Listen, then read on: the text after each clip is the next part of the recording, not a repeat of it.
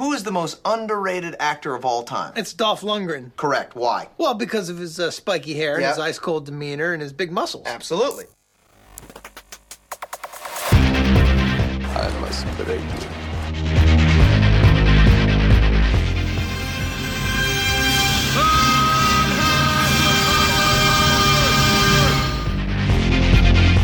The guilty will be punished.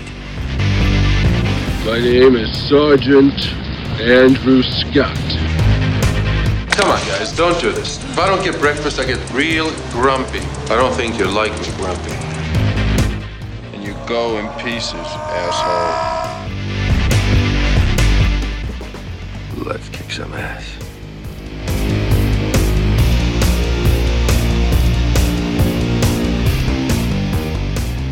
Hello and welcome back to I Must Break, this podcast, the fan podcast taking an in-depth look at the filmography of Dolph Lundgren. Today we're jumping back into the Universal Soldier franchise and looking at the 2012 surrealist nightmare, Universal Soldier: Day of Reckoning. In this wild continuation of the Universal Soldier saga, martial arts sensation Scott Adkins joins the fold as John, a lost soul who's after the man who murdered his wife and daughter, Jean-Claude Van Damme's Luke Devereaux. Yet as John digs deeper for the truth, he discovers that not everything is as it seems, and that he's up against not just an army of upgraded soldiers, but another clone of Dolph Lundgren's Andrew Scott, who also has his own sinister agenda. Daddy, there's monsters in the house. What the hell?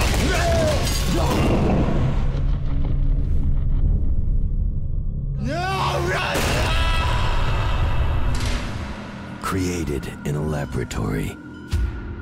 Programmed to kill.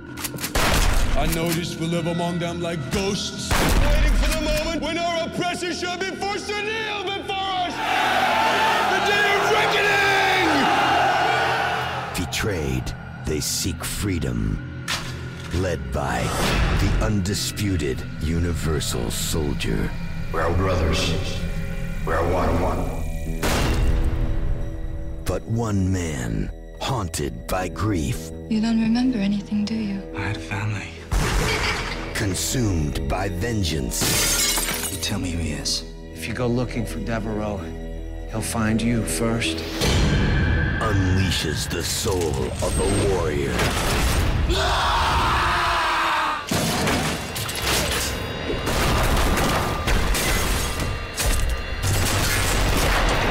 Put the plumber to work. Get down!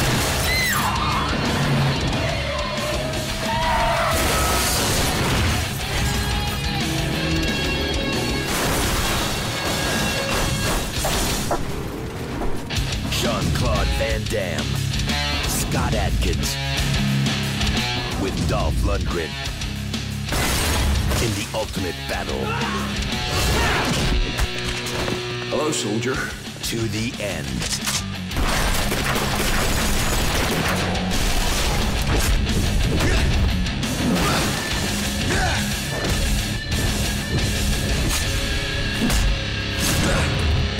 Universal Soldier: Day of Reckoning.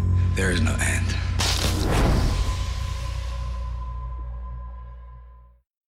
I'm your host, Sean Malloy, and joining me to chat this film today is Ben Heighton and Alex Bellardi from the Arnithology Presents podcast. Gentlemen, thank you so much for coming on. Thanks for having us, Sean. Yeah, it's great, Sean. I've been excited about this for a while now. Thank you. Well, I've been excited about this as well. I mean, technically, I'm jumping a few years ahead in the filmography of Lundgren because, you know, kind of like your show, I like to go in chronological order, really examining the actor's career. However, the most recent episode, we looked at Regeneration, which was also directed by John Hyams. And when I got in contact with you guys a few months back, you guys said this was the one that you really wanted to chat about. So it really only made sense. That's kind of why I expedited the conversation, to be honest, because not only did I really want to talk with you guys, but I figured since the last episode was Regeneration, it kind of made sense to make the next one Day of Reckoning. Yeah, it worked out great for us because we didn't really want to wait much longer.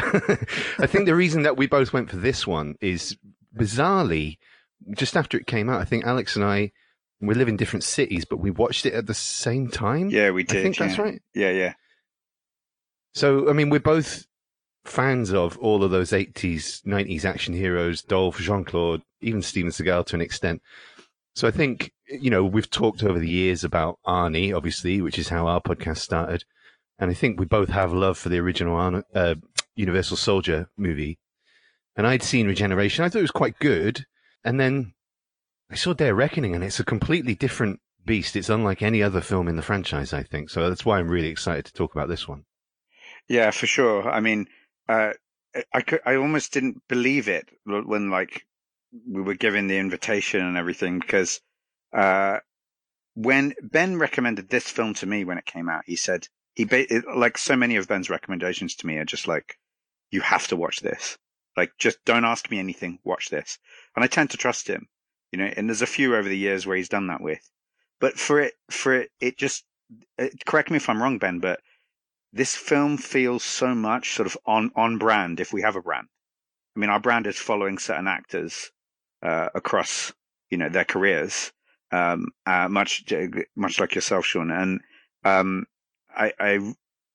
to have a film like this where our sort of 80s action hero stars are being put into the kind of all the new stuff that has been developed. And if you want the Universal Soldier franchise is, for me, the whole thing, even the shitty films, they feel like a kind of like a sketch of how action films have changed over the years and what we've come to expect from them. And for me, Day of Reckoning is the pinnacle, the merging of, sort of the martial arts films that we see, from the East and then and West merging into this kind of high production quality action fiesta. I don't know what to say. It's crazy. It's such an insane film. Well, what's really interesting about it is, I agree with everything that you guys said. I will say the original Universal Soldier film is such a classic, and I'm not going to repeat myself because I've, echoed this on previous episodes, but the original Universal Soldier film is really symbolic of that early 90s period. And there's so much about it that is just so amazing. I mean, number one, it took two action stars in their prime and pitted them against one another. I can't think of too many other films that did that. With regard to this particular film, Day of Reckoning, it's really interesting because when you hear about it, I think, people either really love it or they hate it. And what's really fascinating about it is it almost seems like the film is purposely trying to alienate fans of the original. Yes, because it is so completely different from the original. And I will admit, I mean, I'm not going to get to my recommendation, right now, but I will admit when I first saw this film, I was turned off and I really didn't like it because it was, such a different taste and such a different animal than the first Universal Soldier. Regeneration, if you take a look at Regeneration, Regeneration is certainly much more brutal than the first one. However, it's still kind of it's still in the same wheelhouse, if you will. You know what I mean? It's still a proper sequel. This film is just completely, on another level, completely out of left field. I mean, it is out there. Yeah, I think this film, if you haven't seen Regeneration, you wouldn't recognize this as a Universal Soldier movie at all. It bears no resemblance to the original movie. I think if you watch them as a trilogy, like the first one, Regeneration and Day of Reckoning, I guess it kind of makes sense. But I do think, I don't know anything about John Hyams in particular, but I do think he was sort of tearing up the rule book and saying, you know what, I just want to make the movie I want to make. And if it means that I've got some brand recognition by tying it to Unisol, so be it. But actually, this is just the film I want to make. Yeah. Yeah. Well, and actually, before we really get rolling, I have to ask you guys, because I've listened to quite a few episodes of your podcast. Tell us real quick about the Arniethology, because I mean, you guys essentially do kind of what I've been doing and you guys each season, you guys pick a new actor and you guys go through that actor's entire filmography, film by film. So if I'm correct, season 1, you guys focused on Arnold Schwarzenegger. Season 2 was Tom Cruise. And currently you're at Keanu Reeves. Is that right? Yeah. That's exactly right, yeah. So I guess my number one question there is, I mean, what has inspired you to pick certain actors for each of these seasons? I don't. Is there inspiration? Is there a process? It's too strong a word. Yeah. I mean, the Arnie, the way it started was Alex and I went to university together, and when he invited me around to his flat for the first time, he had 3 DVDs on his shelf. One was David Blaine's Showman, which I mean, we all had that DVD, right? Yeah. The other was Denzel Washington, Russell Crowe masterpiece, Virtuosity. Amazing. And then there was Terminator 2 in this beautiful Steelbook limited edition release. So we got talking about them. It turned out we were both big Arnie fans. Alex showed me a picture of him in his teen years in a, what do you call it, like a unitard? Yeah. I was rowing at the time, so I was like just working out. I was pretty ripped, but yeah. It is just a rowing lycra, that's what it is, yeah. Oh, right, okay. But you were doing the classic Arnie, bodybuilder pose. Yeah. And so, fast forward like 15 years, and I had been involved in another podcast project that had come to an end. I fancied doing something again, and I just put it to Alex. I said, let's go right back to the beginning, do all of his films in order. And then once we'd done that, that took about a year or more to sort of get up to speed doing them in chronological order. We had a good time. We had a fan base. We wanted to keep going. And Tom Cruise just came out of nowhere. We kind of wanted to do Sigourney Weaver, and then we realized, well, actually, Tom Cruise is got a really, really good body of work. And that was brilliant. I really, really enjoyed that, and it gave me a different kind of appreciation for Tom Cruise. When we came to settling on Keanu, I think it was really just last year he was having a real cultural moment, with the anticipation for Cyberpunk, the game that's coming out, and just lots of memes around him, and it coming out that he's just a wholesome, good dude.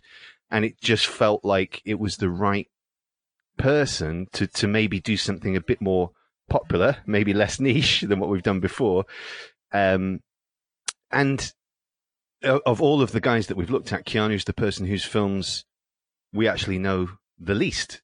We only really know the big hitters, and it's been really interesting finding all of these small indie films that he's worked on over the years. But that leads me to a question, Sean, because the natural crossover for our two projects is obviously Johnny Mnemonic, because that would be Keanu and Dolph Lundgren in the same movie. But when you contacted us about possibly doing a crossover, you didn't mention Johnny Mnemonic, I don't think. You mentioned Street Kings. Yes. And look, and I know you floated out there on your show, but I will say it again. If you guys are willing and you guys would like a third voice on Street Kings, I would love to join you guys. So, but yeah, Street Kings is actually one of my favorite Keanu roles. And I voiced it in an email to you guys, but I'll kind of echo it again.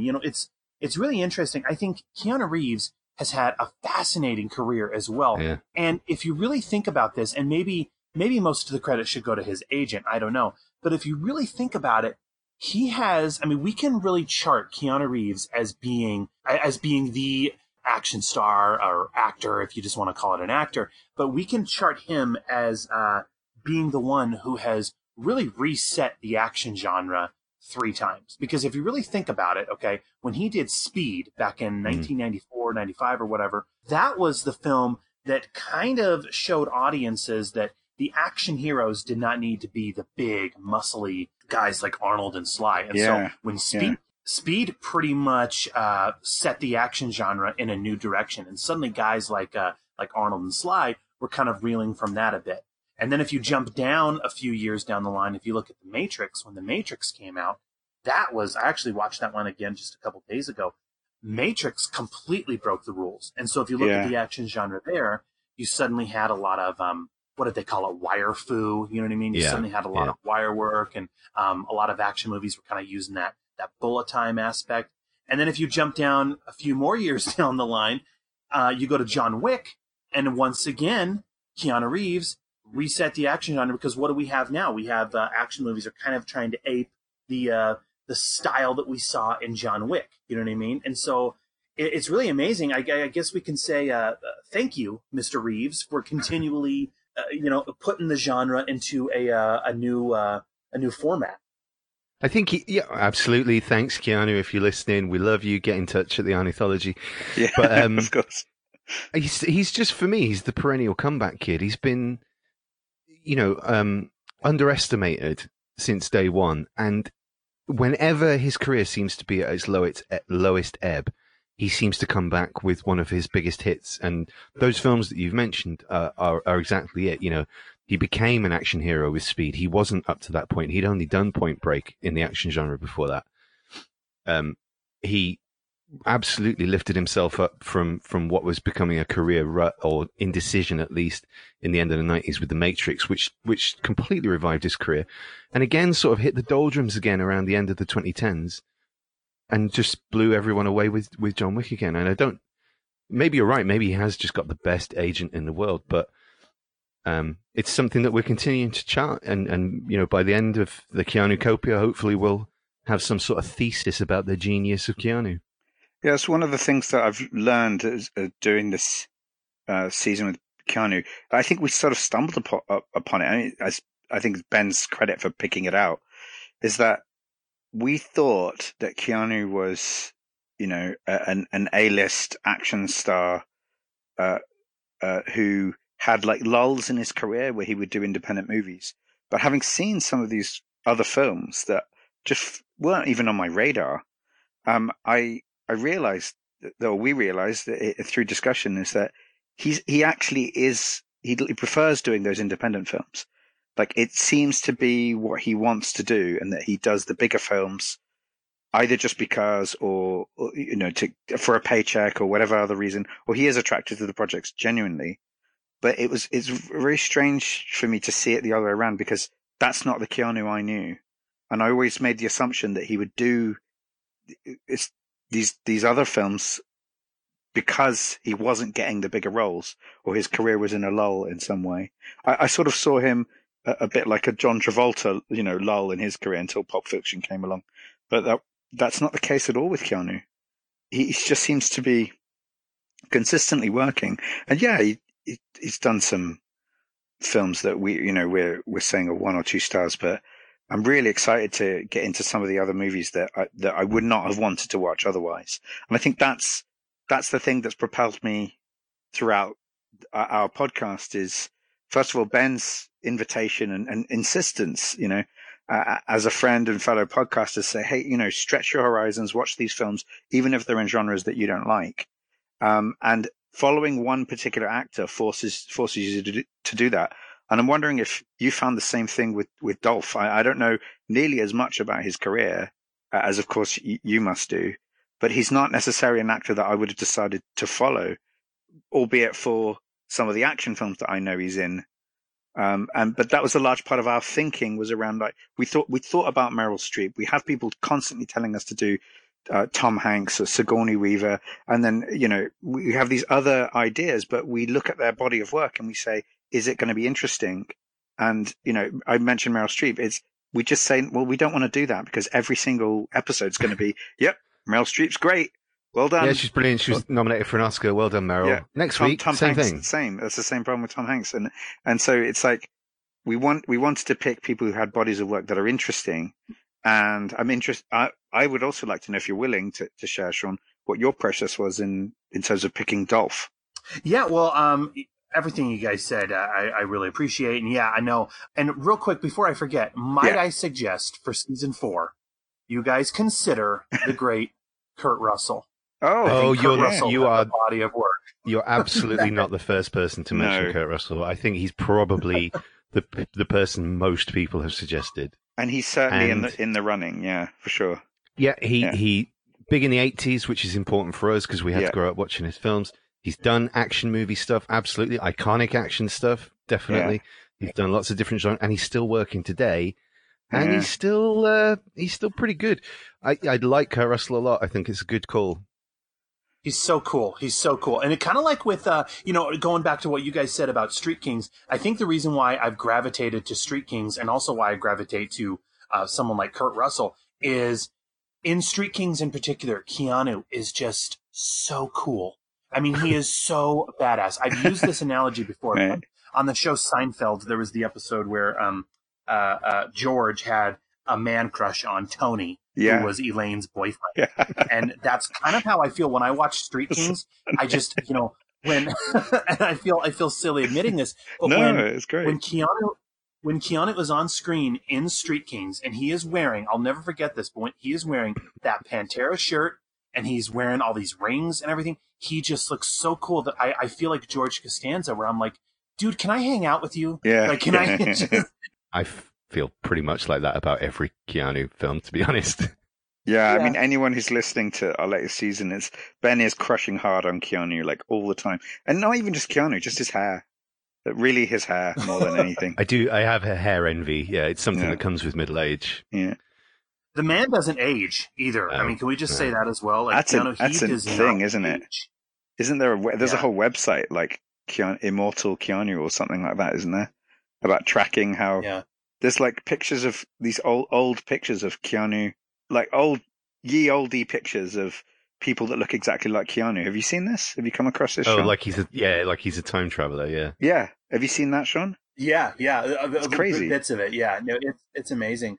But to answer your question about Dolph, he's been. I mean, I've said it before, and I'll say it again. He has been my favorite since I was a real little kid. And so when I decided to get into podcasting, I saw that there was a bit of a niche, that there were movie retrospective review podcasts out there, obviously, but there was not one dedicated to Dolph. And I feel like, when you are on this journey and you are going through an actor's entire filmography, I mean, and I've seen these films already before, but when you are going in succession and watching every one of these films in order, kind of like with you guys, I imagine, you not only do you appreciate the actor and their career and their decisions in this order, but you kind of start to understand things, and why they chose certain roles, when you go in order, especially as you look back upon it nowadays. I mean, for example, I imagine when you guys did Kindergarten Cop, when I first saw Kindergarten Cop, it was a, cute little, you could say family film, but it's actually kind of oddly violent in some parts.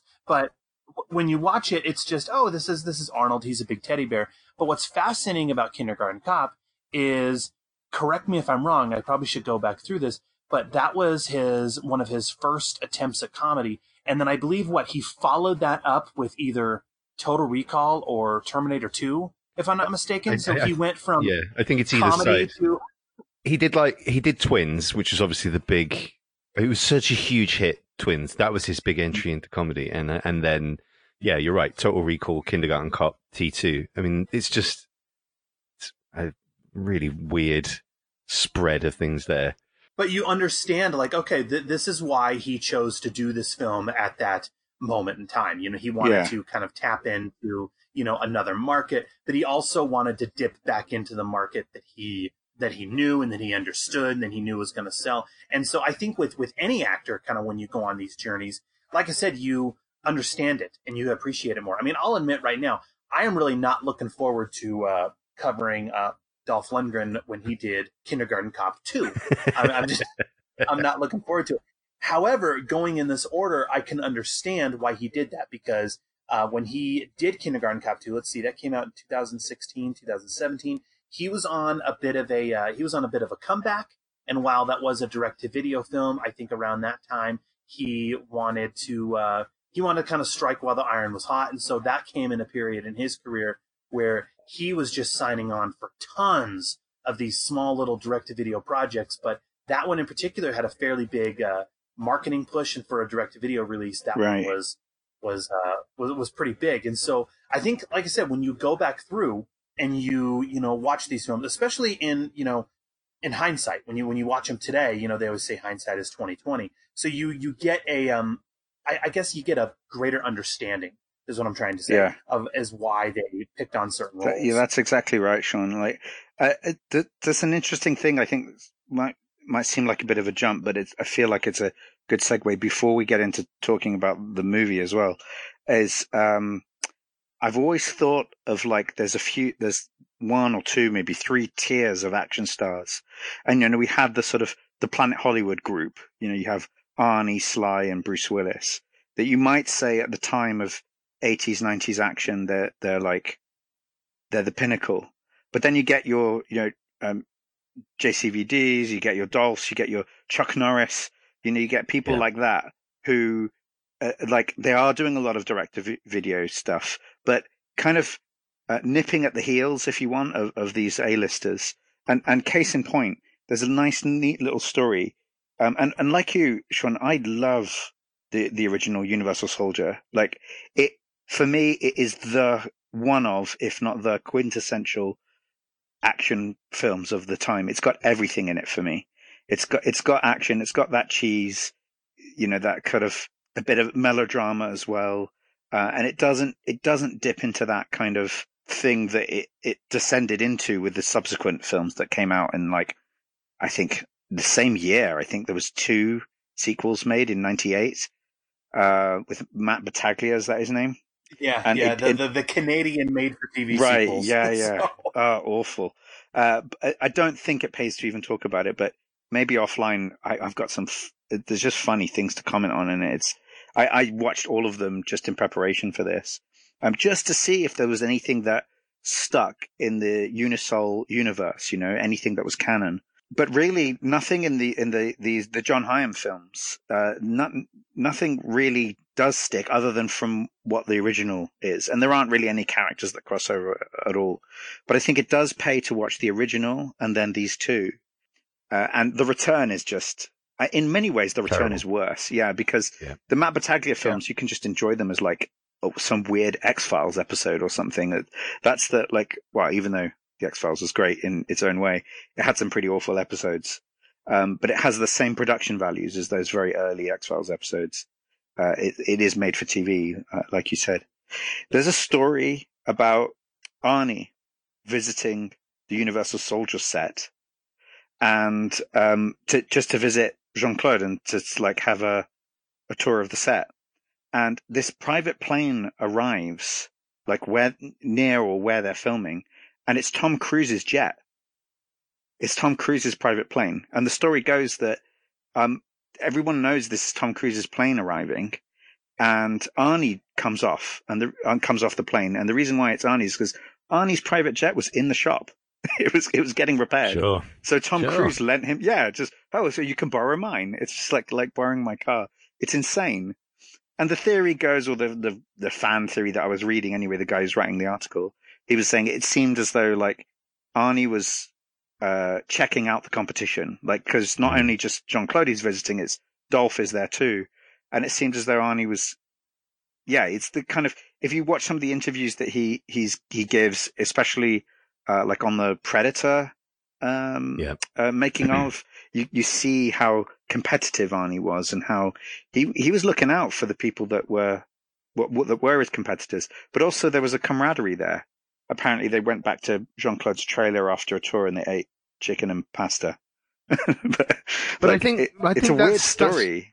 But that's really interesting, because if I think about, so bizarrely, my best friend when I was about 10 years old was also called Alex, different Alex, but we were big into Arnie films, and we're fortunate enough that our parents let us watch all of the 18 certificate. Is this the only reason you asked me to come on, the podcast? It's a big reason. I'm not going to lie. I just remind you, you just said, Alex likes Arnie films. Yeah, I get to relive my youth a little bit, yeah. Great, thanks, man. Yeah. But, you're watching Predator, Commando, all Red Heat, Raw Deal, all of them, and you want more of that. And there's only so many Arnie films. So you start looking at the other films that are on the same shelf in the video store. Yeah. That's how you find, AWOL or Kickboxer. Or, Joshua Tree, right? Punisher. So that's how Punisher, right. So that's how we got into the Jean-Claude Van Dammes, the Steven Seagals, Mark Dacascos, Dolph Lundgren. Okay, so then when Universal Soldier comes out, it was for us like when Heat came out. You know, like these two are together for the first time, and they're rivals. Like this is going to be a film of these two kicking the shit out of each other, and that was so exciting. And that first film, okay, it's corny, you know, it's cheesy, it's very 90s or whatever. It's so much fun. I mean, it was extraordinarily violent at the time, really. It's a very gory film in a lot of ways. But it's gory with all of the fun of that 90s action genre. And Dolph Lundgren, I have to say, is still absolutely amazing in that film. His scene, stunning. Yeah. His scene in the grocery store when he's ranting. Oh my God! See, they're everywhere. Yeah, that bit. I love that scene so much, and some of the faces he pulls in the final fight as well are great. Oh my God! When he throws the grenade and he gets Veronica, he does this kind of fist bump to the air. Yeah. It's insane. It should be a meme if it isn't. It should be like some GIF. Like, it's insane. He just like, like he's so happy that he got it. And it's insane. Well, and the grocery store scene, and in the grocery store scene, you said it right, Ben, but you have to remember he does a pause because he goes, see? Yeah. And then there's a pause. Yeah. He kind of holds up his arms. He's all, see? They're everywhere. Right. You know, and the pause is the best Sean, thing about that scene. Sorry to jump ahead, Sean, and to jump in, but that's the thing that I enjoyed, particularly with his performance in Regeneration. Like, I was waiting for that scene. You talked about it on the episode that you did with David Ullman. Is that how you say his name? Yes. It was, you both pointed it out, and I want to reiterate it. I'm waiting for this moment. I'm waiting for this scene because I've seen the original Universal Soldier thing with the ears in Vietnam, and he's talking into the ears like, "Can you hear me?" You know, it's like there are these cheesy quips that are in it, and I do think that Regeneration is a Universal Soldier film. I don't think it's too much of a departure. I think it's midway in between the original and Day of Reckoning. But if you look at the original Day of Reckoning, they're very different films.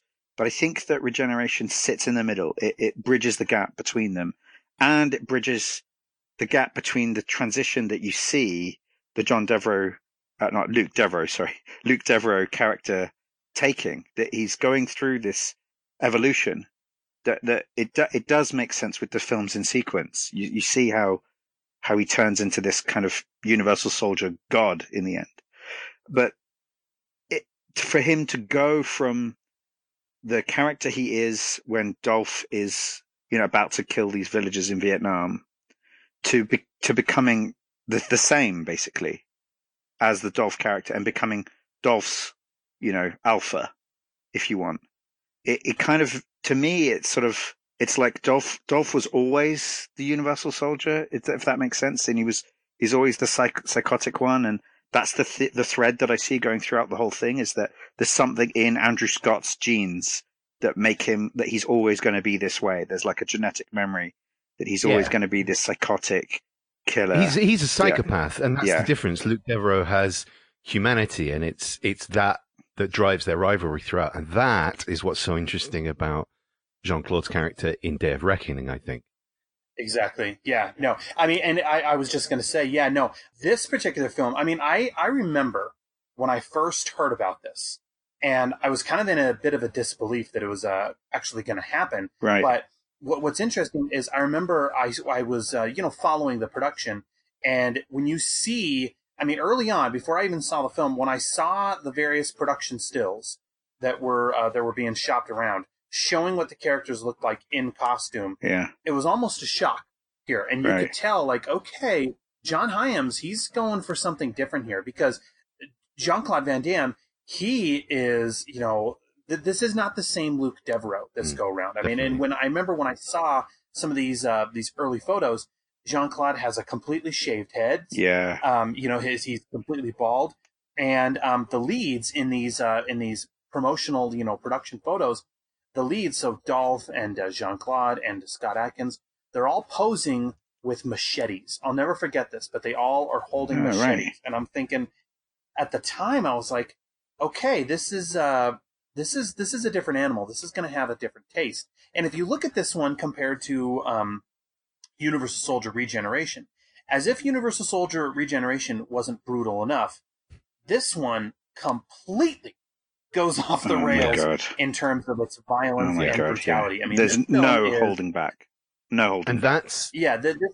The big tonal difference between the original Universal Soldier and this one is, as violent as Universal Soldier is, it is predominantly fun. It's entertainment along with the violence. I don't think the violence in Day of Reckoning is supposed to be fun. I think it is supposed to be ugly and upsetting and forcing you to almost look away.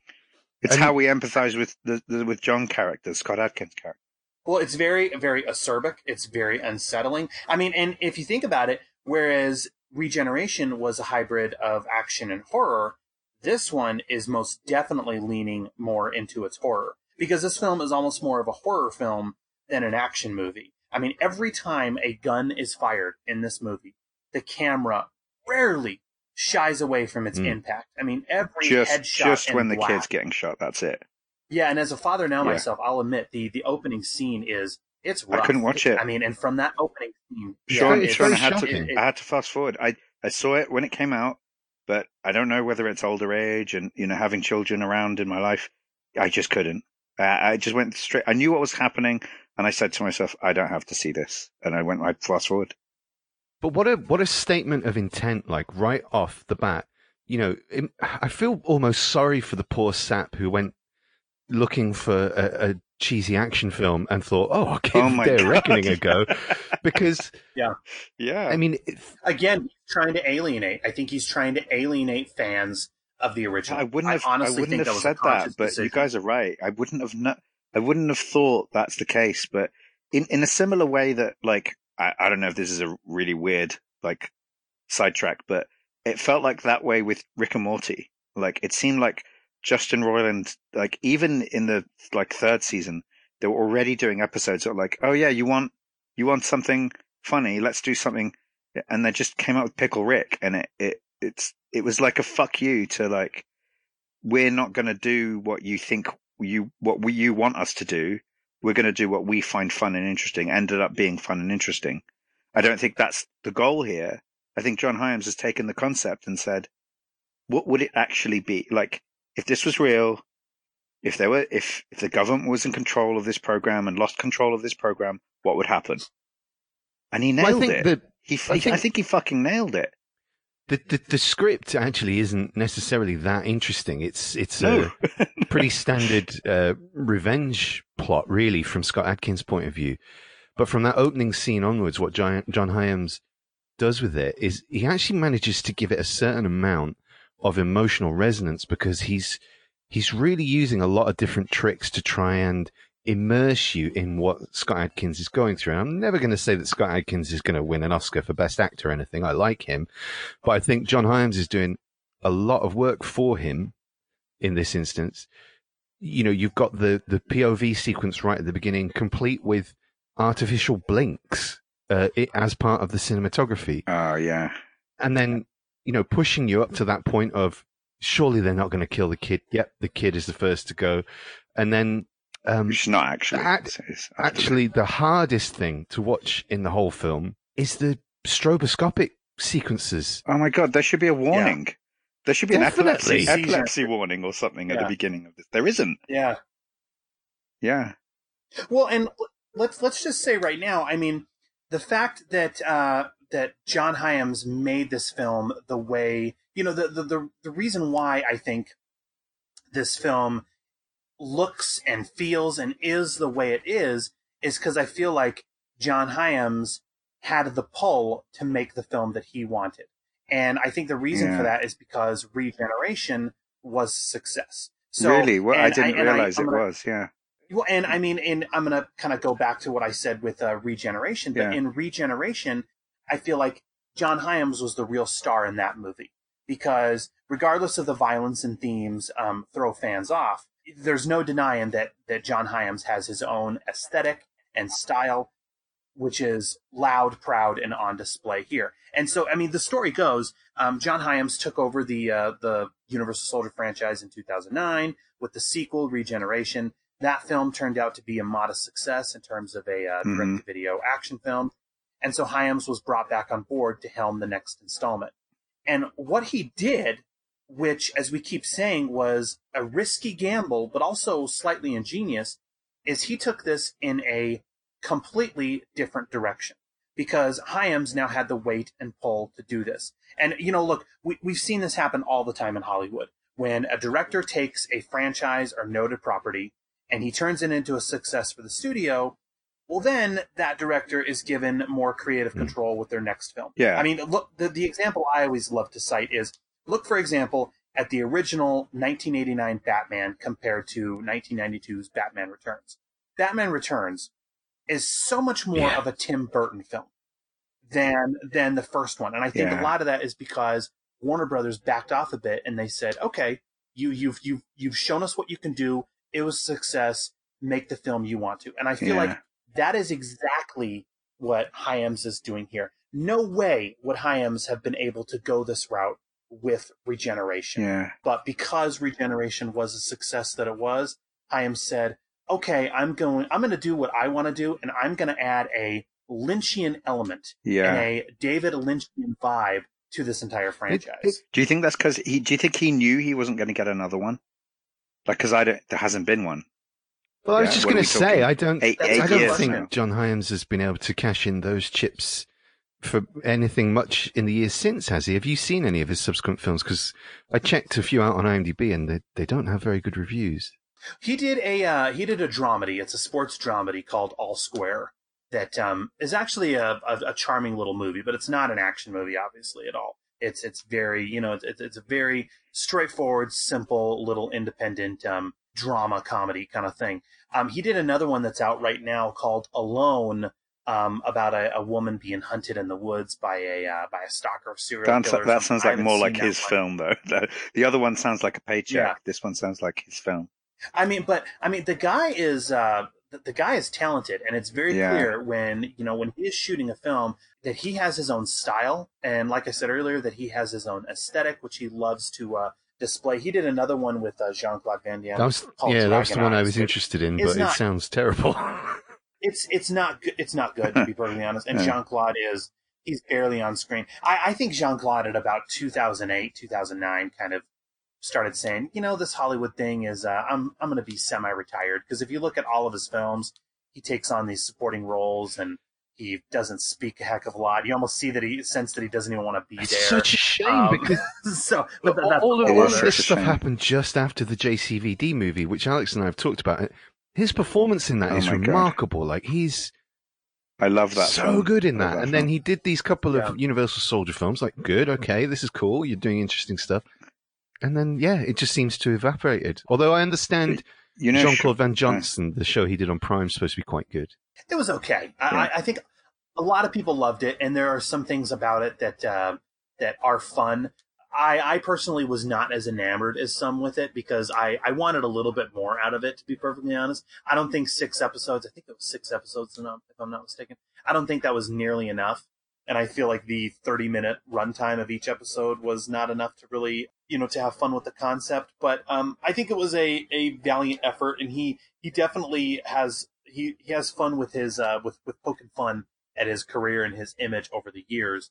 But with regard to his direct-to-video output in these films, if you look at his look at the end of Day of Reckoning, which we're going to be getting to, it is out there, it is bizarre. But even though he has this wild look, he doesn't speak really at all in this film. And so you have to wonder, it's kind of like, Jean-Claude, do you even want to be here anymore? Do you even want to be doing this anymore? Like, what is going on? Yeah, it's weird. I think it might be, I think, so you said a bit about this on your previous episode, Sean, which I really enjoyed it, by the way. Just like, I thought it was a really good analysis of the Unisol franchise as well. And you and David pulled out some points, especially that there's the thing about there being no real protagonist at all in Regeneration, and it's the exact opposite in Day of Reckoning. There's only really the protagonist, and that makes Jean-Claude's part in it, the way he plays it, make much more sense. He is this kind. He's a ghost, and the character in Day of Reckoning makes sense. He's a ghost. And so while we might be disappointed in not seeing more of Jean-Claude, it fits with whatever contractual obligations he had or whatever he was saying he wanted to do. Like you guys pointed out, his, I don't know, 15 days of filming or whatever he had contracted. And it was sad for me to hear that, because I'm not saying I disagree with the analysis. It's probably true. I don't know nearly enough about how these things play out to know what's really happening. But it suddenly made sense of why he was doing so little on screen. And I don't know how much of that was because Jean-Claude started to phone it in his career at the moment, and he's just again taking a paycheck, or it's John Hyams saying, "No, I want you to play it this way. I want you to basically not be there." Well, I think part of it is also it's the character demands that. Obviously, as he's got older, I think he's in his 60s now. But even on this film in 2012, he was really struggling with the action choreography, I think. You can see it's not him in some bits, but can't you? Because Scott Adkins is half his age. It's ridiculous. He just couldn't keep up with him. And they're doing that thing where they speed up his punches. I don't know what it's called. There's a name for it, isn't there? Speed Where, punching? speed punching. Yeah. Speed punching.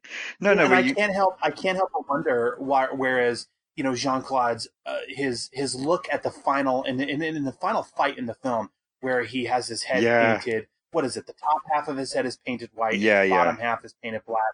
And while it is bizarre and it certainly, leaves an impression, I can't help if, one of the big reasons why they did that and they applied that makeup to him at the end was to make the use of doubling. Definitely. So they could bring in this. I mean, that's the best reason I think it even looks like, it actually looks like a black guy. When I was I paused it and I think that his double isn't even a white guy. I think it's a black guy.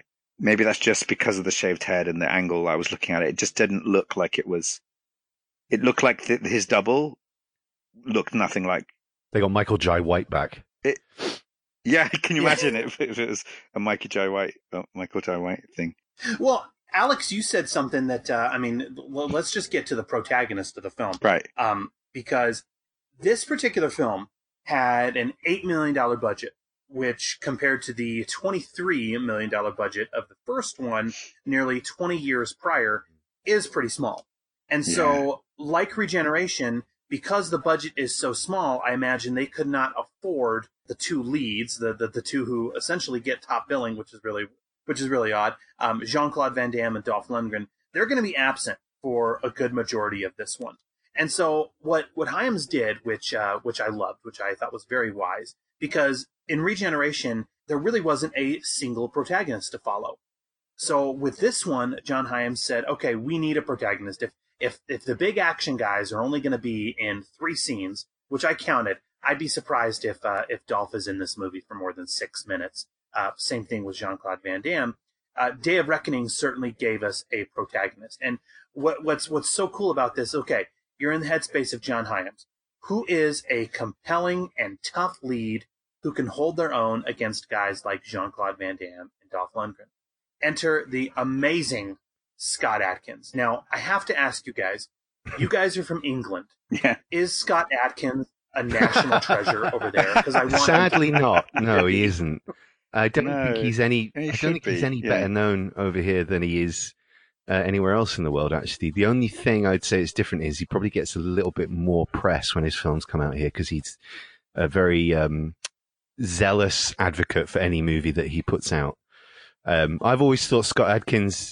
He's directing now, isn't he? Oh, he does all sorts, yeah. And he's very well regarded in the industry as well. I think him and Michael Jai White are actually best friends. They've done a bunch of movies together.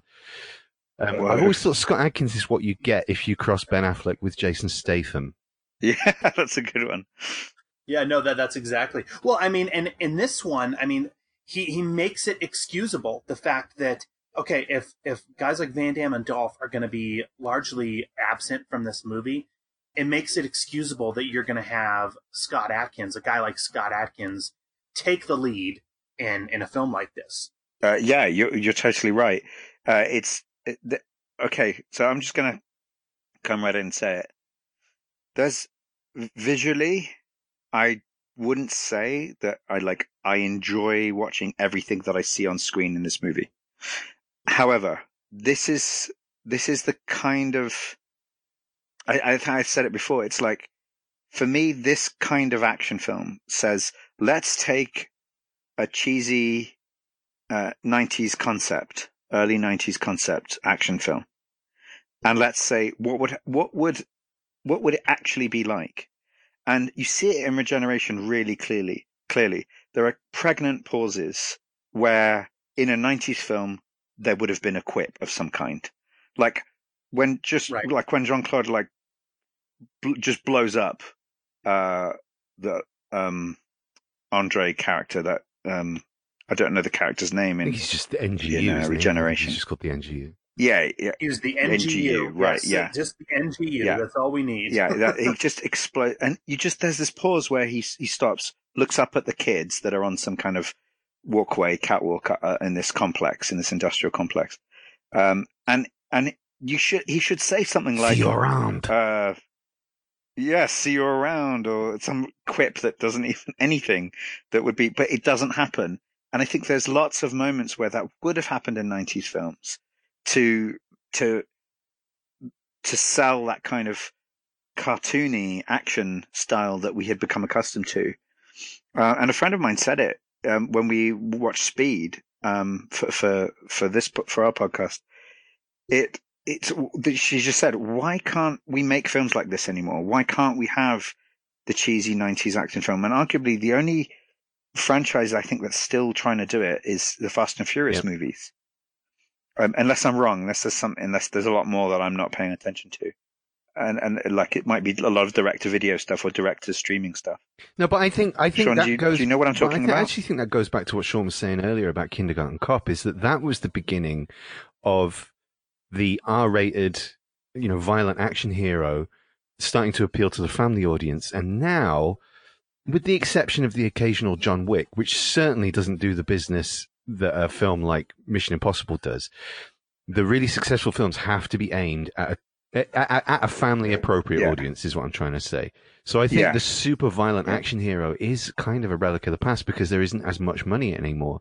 And that's why you find it in films like this. And that's why Scott Adkins is not as big as Van Damme and Lundgren were back in the 90s, because that market isn't there theatrically anymore. Well, and something else, I mean, going back to kind of what we were talking about earlier about how this film is so completely different from the original. Something else that Hyams is doing here with this one, and again, people are really either going to love or hate. If you're a fan of the original, you're probably you're not going to like this. But something else that Hyams does here is he is making Luke Devereaux the hero from the previous Universal Soldier films. He's making him essentially the primary villain, at least so we think.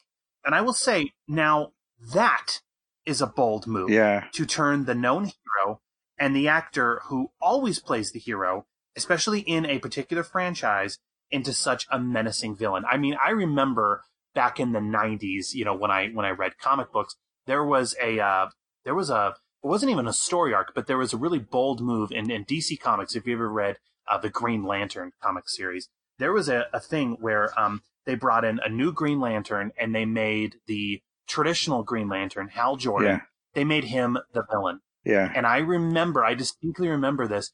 It pissed off a lot of comic book fans, and it even started like this huge, it was before really the growth of the internet, but it started this huge campaign where fans were mailing in their disagreements with this particular move. And I mean, I guess I can go both ways on it. I will say I think it is a bold move. I think it is clever, and it's certainly keeping the franchise on its toes.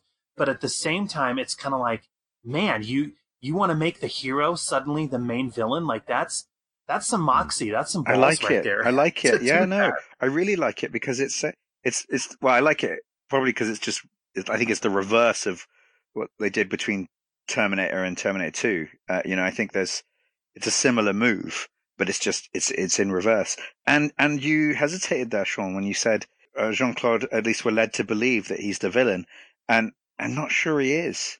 I think if you study the film not even too carefully, I think he says it quite explicitly at the end, and the way he acts at the end, he's still got that Unisol programming. He's going to fight if there's a fight on, and he is the Luke Devereaux that we see in the cafe, who just suddenly in Regeneration that gets that red mist and just beats up that guy who's coming towards them. And actually you still don't know. It's left unanswered, like who that guy was. Maybe they come in afterwards. And again, I'm sorry, I'm talking about the film from your previous episode, but he beats that guy up in the cafe with his doctor, therapist person there. And then the next scene, or a few scenes later, these guys are coming in to like busting into his home and kidnapping him, to like induct him back into the Unisol program to go after the Andre, the Pitbull character, the NGU. And it's like this, he is throughout all the films, he's got this sort of reluctant thread, the Luke Devereaux character. He's trying desperately to hold on to some semblance of his humanity. And you see at the end of Regeneration, he just loses it. He just gets up and runs away and says, I'm going off. It's the sign to say I'm going off on my own. So the next time you see me, I'm going to have my own fucking army. And he takes over a sort of a rogue faction of the Unisol program. And I think it's a brilliant telling of the story. Like I really enjoy the original film, Regeneration and Day of Reckoning. In terms of storytelling, I think that, and even the evolution, even the different styles and how Regeneration bridges the original and Day of Reckoning, I think, and with the ending as well, where it goes, this is me just nerding out completely, Sean. You take the idea and the concept and you push it further and further. And the ending of Regeneration, the ending of Day of Reckoning is probably one of my most satisfying endings in a franchise that I've ever come across. I was so satisfied by the ending. It all made sense to me. All these questions I had fit in.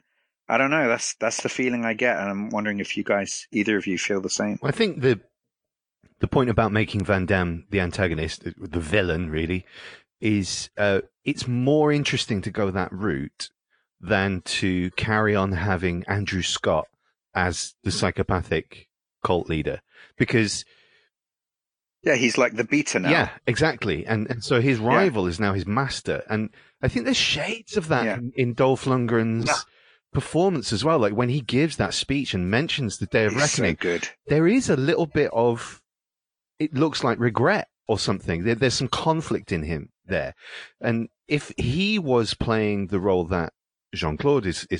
You mean when it goes off and you see Jean-Claude regret in Dolph's face, or when it goes off and you see Jean-Claude like he's got his head in Dolph Lundgren's face, because he's rallying the troops for this cult leader, and they're all throwing their fists in the air, and he doesn't look like he's actually 100% into it. I think anyway. Maybe I'm just reading into it.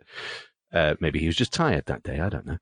But well, I think he's spouting the rhetoric he's always wanted to spout. I mean, he's almost like a mouthpiece for a cause, And I think, I think that the Luke Devereaux character, it shows his brilliance as a leader to say, I'm not entirely sure what his mission is, what Luke Devereaux's mission is. I think he's just doing something that relates somewhat to his programming as a Unisol, and in part, and also relates to his sense of freedom and family and ending this. Yeah, I think they were going to weird thing is create an army to strike back at the people who turned them into these soldiers. But he realized at a certain point in the fight, and correct me if I'm reading this wrong, that he says there's always going to be a John. And he realized that leaving him to be free, the Scott Adkins John character,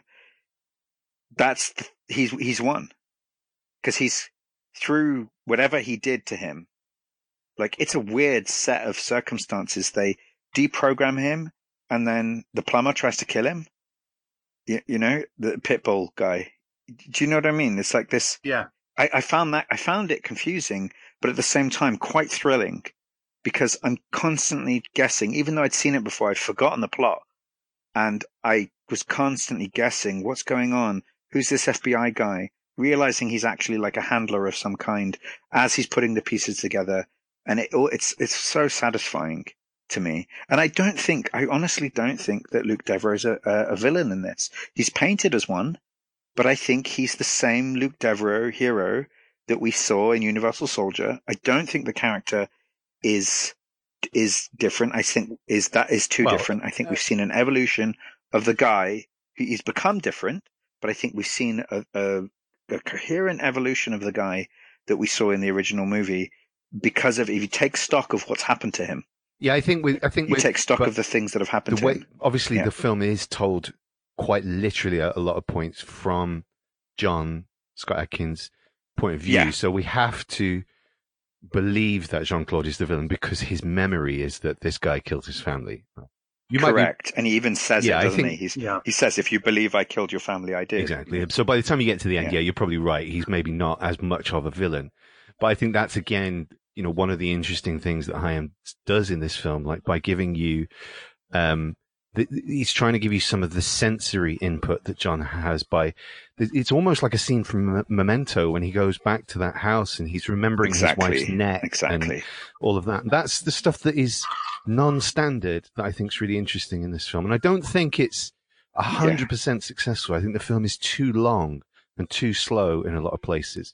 But his references, as a filmmaker, are not really action film. I think there's a bit of John Woo in the sort of artificial one-shot take at the end when Adkins is just destroying fools. But really, his references in this film are destroying fools. The Manchurian Candidate. There's a bit of The Shining in the middle, and certainly at the end, Apocalypse Now. And if you look at what those, I don't think those are just idle references. The nods. They're not just little nods. Right. They're central. They're central. Manchurian Candidate is about a totalitarian government takeover using war heroes as biological robots for politically motivated assassinations. Totally. The Shining's ghosts of the past driving the haunted to commit mindless murder.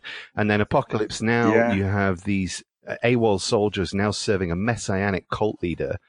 And the government that they once worked for is hunting them down with extreme prejudice. These are, very cine-literate references that Hyams is making, and it's strange in a way, actually, that it is actually satisfying as an action film, because I don't think he's particularly interested in making an action film. Maybe I'm wrong.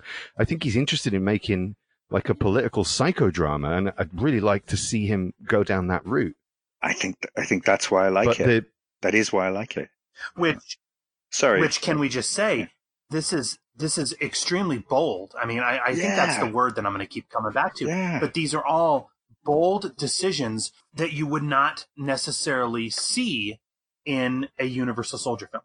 I mean, let's just say that you would not see these kind of creative touches. And you kind of talked about it already, Ben. But it is very clear that they're turning the Luke Devereaux character into a Colonel Kurtz here. I mean, because what we later find out is, I mean, you guys already kind of touched upon it, but Devereaux has started this separatist military group that's composed of Universal soldiers. What he's doing is he's pretty much taking them in and providing them with what is it? It's a serum that essentially breaks them free from their government control and allows them to think for themselves, which is ironic considering they're all following Luke Devereaux. So they're potentially all NGUs. Yes, I think so. Would you do you have that reading? Yeah. Yeah. Okay. Yeah. And whereas in the original Universal Soldier film, he was just an innocent Vietnam soldier who just wanted to go home.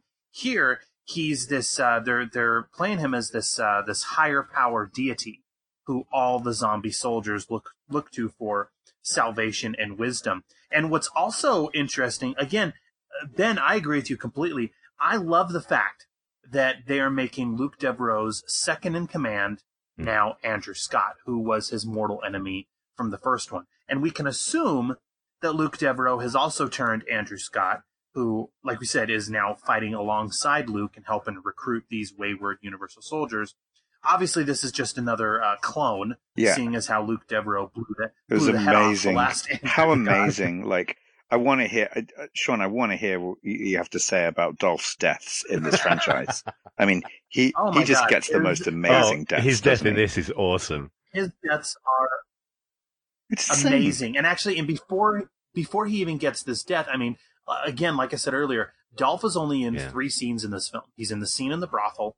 He's in the scene where he gives this speech, and then he's in the scene, the final fight against Atkins. Yeah. But before we get to that fight against Atkins, what's cool is I love that speech, and I was going to play a scene. Cool. I was going to play that speech here in a minute. Great. But what's cool about that speech that he gives the soldiers, it's weirdly prophetic in a lot of ways, because it's almost kind of like this televangelical speech that never once. It's really kind of cool because if you notice, he never once mentions Luke Devereaux by name, and he keeps referring to him as he. Just he, as if him, Luke is this. Yeah, almost as if Luke Devereaux is his this name is power. Robert Paulson. Again, his name is Robert Paulson. Again, this is bold. This is bold. Definitely. My brothers, let's not forget the moment of sickness. Our thoughts interrupted by unfamiliar voices. We were merely arms and legs, moving to the directive of another mind. But in an instant, the veil was lifted. And today, brothers, I stand here and declare, your minds are now your own. Each and every one of us, bred into slavery, superior to our creators. They gave us nothing inside, but the void in our soul, the curse that binds us together, brothers. But then he came along. He turned the curse into a blessing. He is the inspiration. He's the light that set us free. We are his eyes and ears, and soon we shall multiply 10, 20, 100-fold.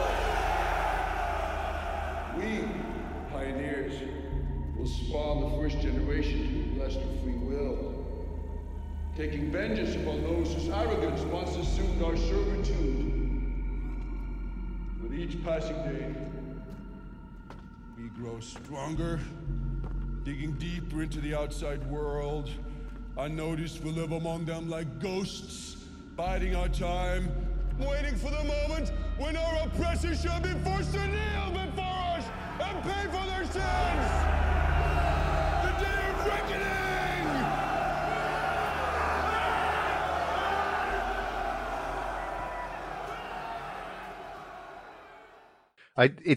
But that, I think, therein lies the problem. I think who is this film really for? Obviously, it's for us three, but I don't think your average Universal Soldier fan is going to come out that satisfied by this necessarily, because I do think it has pacing problems. It is too weird. It is provocative, in its filmmaking style and in the content. But I really admire that, because what Hyams is doing is he's taking the established brand, the established name recognition, and trying to evolve it and trying to take it somewhere else. And I don't know. I think it's better to swing and maybe miss a little than to just do another old retread. I agree. I mean, the way I'm seeing this is like Batman Forever versus Dark Knight. Batman Begins. Let's say that. Yeah. That's how I see this. It's like if you were a Batman Forever fan in whenever it was 1995, it's like, and you like that kitschy stuff. You might even like the Arnie one. I can't remember what it's called now. Batman and Robin. Is that it? Yeah. And it's like you might even like that one. It's like, fine. I'm not going to get into it now. But if that is the Batman that you like, you will be disappointed by Batman Begins or the Nolan trilogy. Yeah. It's not going to do the same thing for you. But if you're a kid then and you're looking for something a bit more adult, you might actually say, yeah, you know what? I like this darker spin on it. And that's how I'm experiencing this with the Unisol franchise here. Because, again, the thing that I'm enjoying more about it isn't that just, oh yeah, I get to see another Universal Soldier movie. Like, even though I'm a fan of the first one, and I get to see one maybe with better production values and that's not as crappy as the other ones, which I had seen them all already. It's it's that the character, I think that even as much as you two are saying, I'm sorry to sound like a broken record, that it's such a departure from the original, I don't see a bad evolution of the characters. I see them as a natural progression of, you put these guys through these places and you put them in this universe. This is what's going to happen. I see Andrew Scott, the Dolph character, as finally living out his dream. Like, this is what he always wanted. This is what he became in Vietnam. And Vietnam was like an unleashing of him. And he was never allowed to fully unleash as this prophetic, speechifying maniac. And Luke Devereaux just literally set him free. And I think if there's a theme in this, not necessarily regeneration, but in Day of Reckoning, it is saying, like, you're a slave, set your mind free.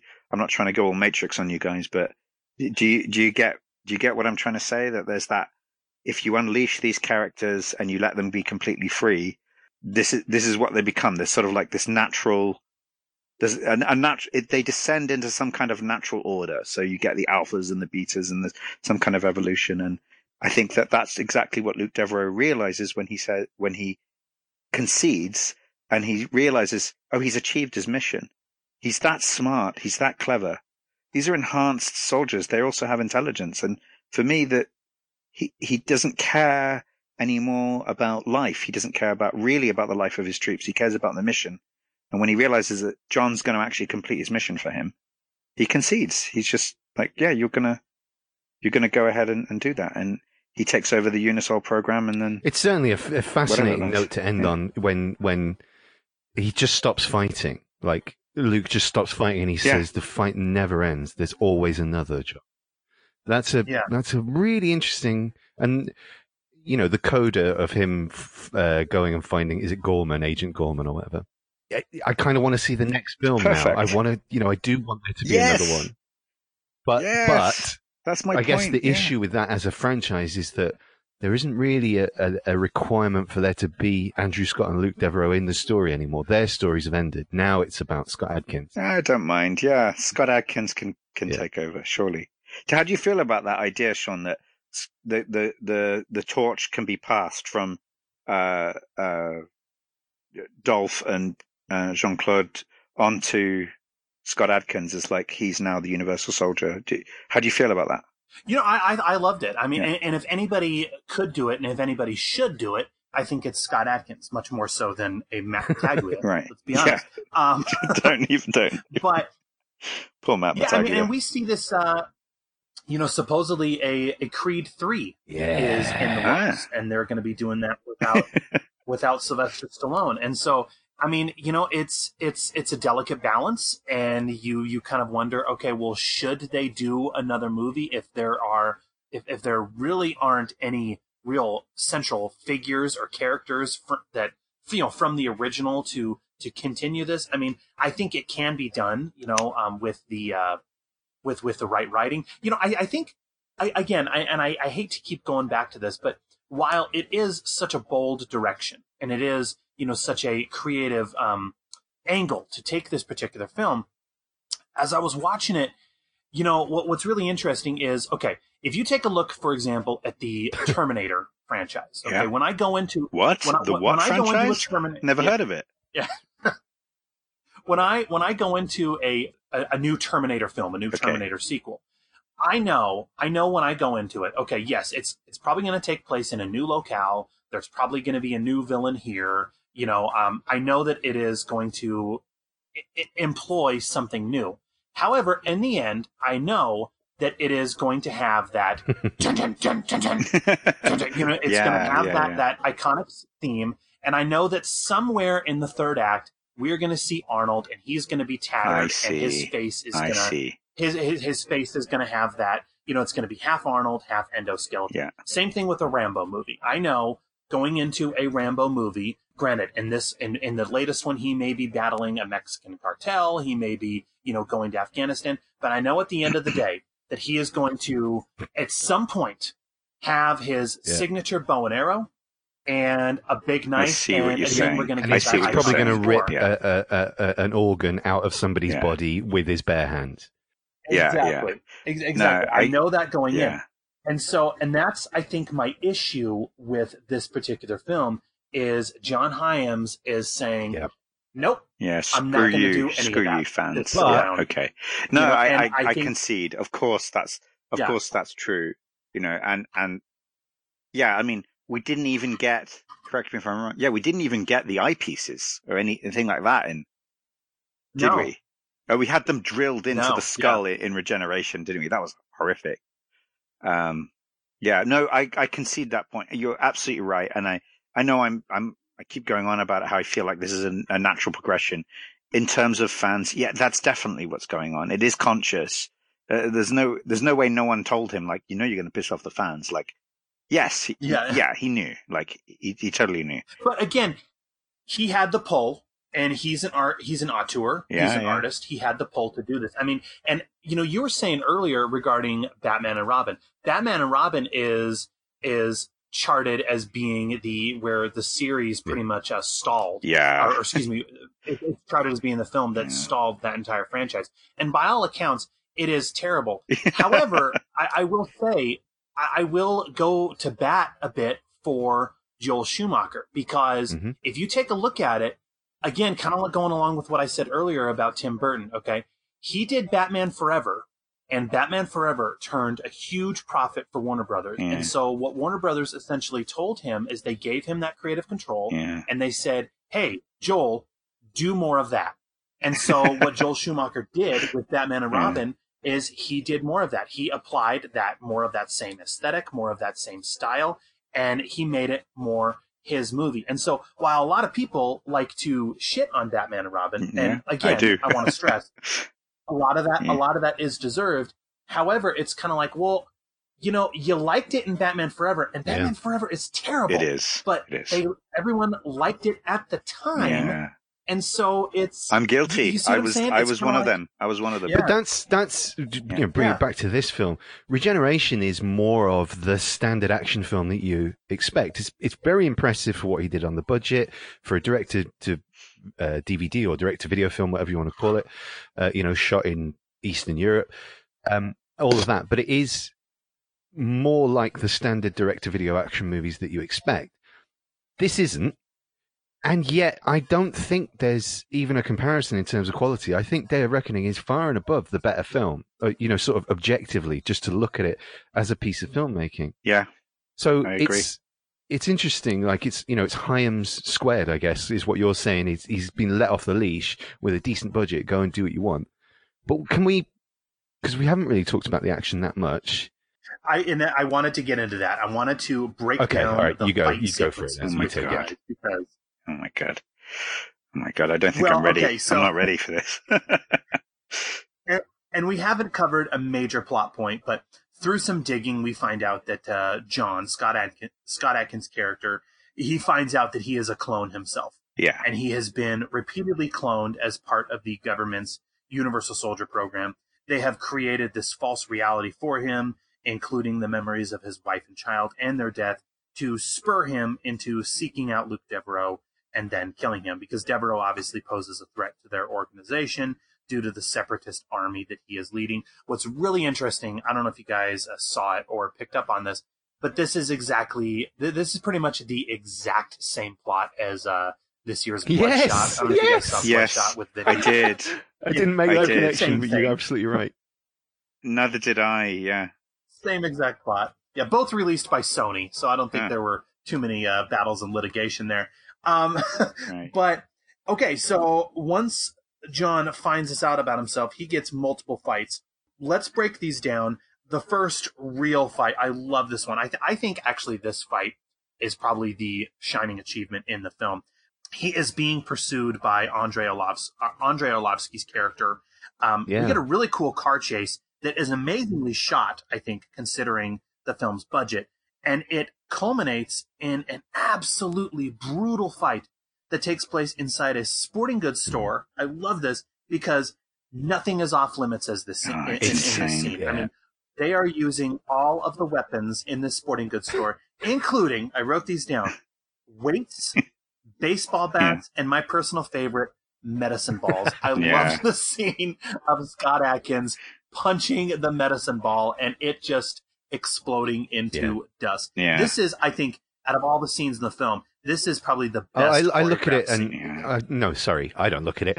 I imagine someone like Scott Adkins looking at a Jackie Chan film and saying, it's, brilliant choreography and all of that, but you'd be dead in 10 seconds if you got hit with all that stuff. And they've put that on film of like, what would be the damage to a human being if you used everything in a room? Yeah. And they can get away with it because they're super soldiers. But I think, I mean, first of all, you're right. The truck chase is cool and gets better as it goes on, ending with that great crash. But the fight in the store, I don't think it's... It was reminiscent of Terminator, actually, that car chase. Yeah, no, it's not dissimilar, sure. No. But the fight in the store, it's not just the slickest and toughest fight in the film. Oh my God. I think it's genuinely possibly a career highlight for Scott Adkins, who's it's so great. He's a very athletic and graceful performer. But in this scene, he gets more and more powerful as the scene goes on. And he gets that baseball bat fight is really impressive. And he's almost a superhero in that scene. And then you've got that. There's so many money shots. Like I love the shot where the baseball bat is just lobbed at him and he just catches it. Like it's almost like a 3D shot. He catches it pointed towards the camera. Yeah. And then they have the baseball bat fight. But punching I don't know if it's a kettlebell or a medicine ball or whatever, it just into dust. It's so cool. It's a great, great action scene, that. What I also loved about that fight, I mentioned the medicine ball, but if you look at the baseball bat, the part about the baseball bat fight sequence that I love is, okay, so once they grab the baseball bats and they go at it, Adkins finally gets the upper hand because he is fully leaning into and embracing his Universal Soldier status.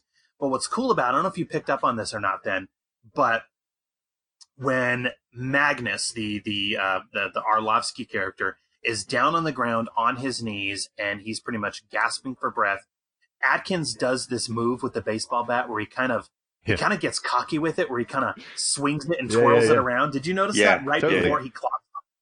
Yeah, and that's what I'm saying. I think he is almost reborn in that moment. He's realizing how powerful he is. He realizes his regenerative abilities, and it's him unleashing fully for the first time, isn't it? And that's why the scene works as well as it does. It's not just a cool fight. There's character in amongst all the action, and that's what the best action scenes do, I think. And I actually think it's almost a problem for the film because it never quite reaches that height again. The ending is cool and the one-er is cool. Yeah. But it's the standout scene for sure for me. Yeah, I mean, I can't believe that you guys have left it for me to say. Like, just he slices Andre's head in half like he's using a samurai sword, except he's using a baseball bat. Yeah. Like, how did I get away with being the guy to say that after you guys just talking? Like, whose mouth is not open at the end of this scene? It's the it's the relief. I've got my knuckles in my mouth and I'm saying fuck.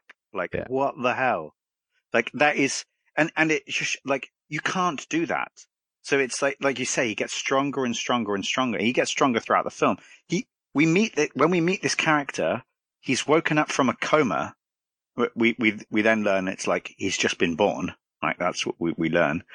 And, it's weird. He even like spits up some stuff that's like a baby spitting up milk. It's really weird at the beginning. I just realized that at the beginning.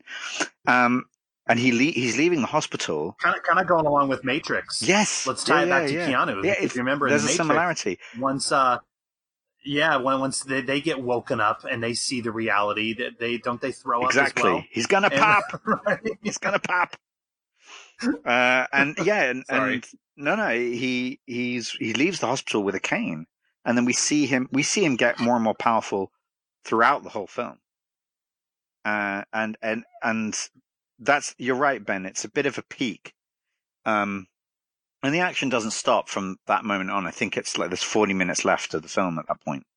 And it just continues. There's a bit of a pause when he realizes his fingers have grown back and stuff like that. It's just, but it is a shame. It's a failing of the film that I don't think that you see a better fight scene afterwards. Arguably the one with Dolph is pretty good. Like, it's about the same quality, I think.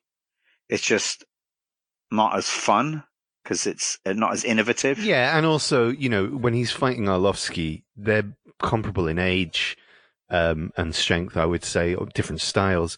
Yeah. When he's fighting Dolph, Dolph's 20, 30 years older than him. So it's obviously going to be different. And you see that in the fight that Dolph has with Arlovsky earlier on in the film. Let's just say, we were talking about how beautiful Keanu is earlier. Dolph still looks great. He looks fantastic in this film, I think. Yeah. Very handsome, still in great shape. And he's fighting Arlovsky with, his shirt off, and you can still see how ripped he is. And it's cool. It's all about how powerful he is. He's mechanical and powerful, whereas Scott Adkins is quick and graceful and innovative. And that's the difference in their fighting styles. So when you get Arlovsky and Adkins fighting each other, you can do a lot more than you can when you get Adkins and Lundgren fighting each other later on in the film.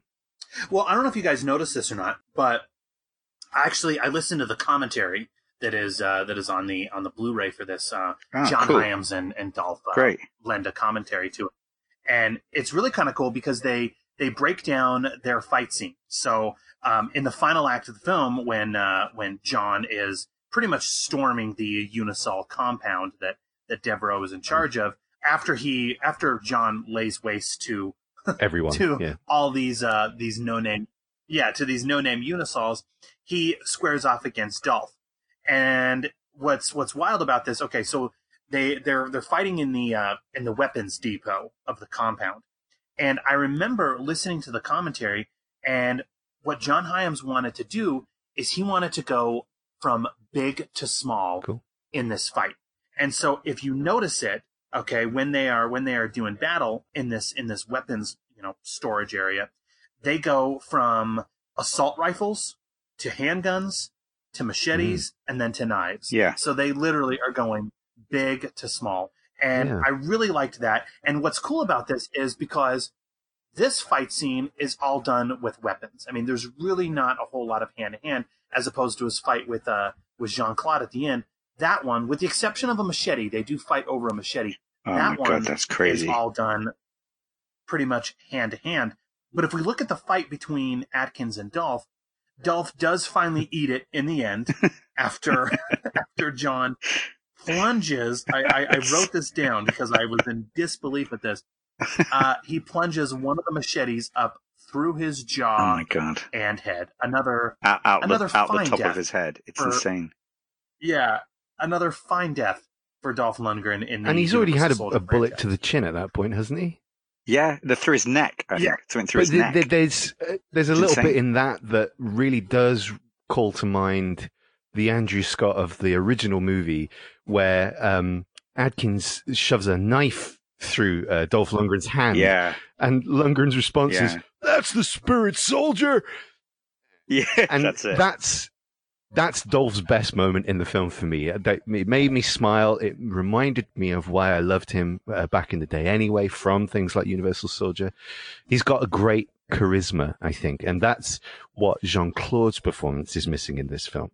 Partly because of his character, but I think also partly because of where he was in his career. And Lundgren, I always get the feeling like loves to lay on the charm a little bit, loves to lay a bit of humor in there. Just going back to that, that sort of, it's an artificial one-shot take, but it is, a one-shotter as Scott's going through the compound, killing everyone. That's the moment that reminded me of John Woo, specifically the hospital shootout at the end of Hard Boiled. But I think there's something interesting in there, going back to what we were talking about earlier, is he's doing a lot of gratuitous headshots in that sequence, and he's doing it in a balletic way that is at least 2, if not 3 years before John Wick got there and did that exact same thing.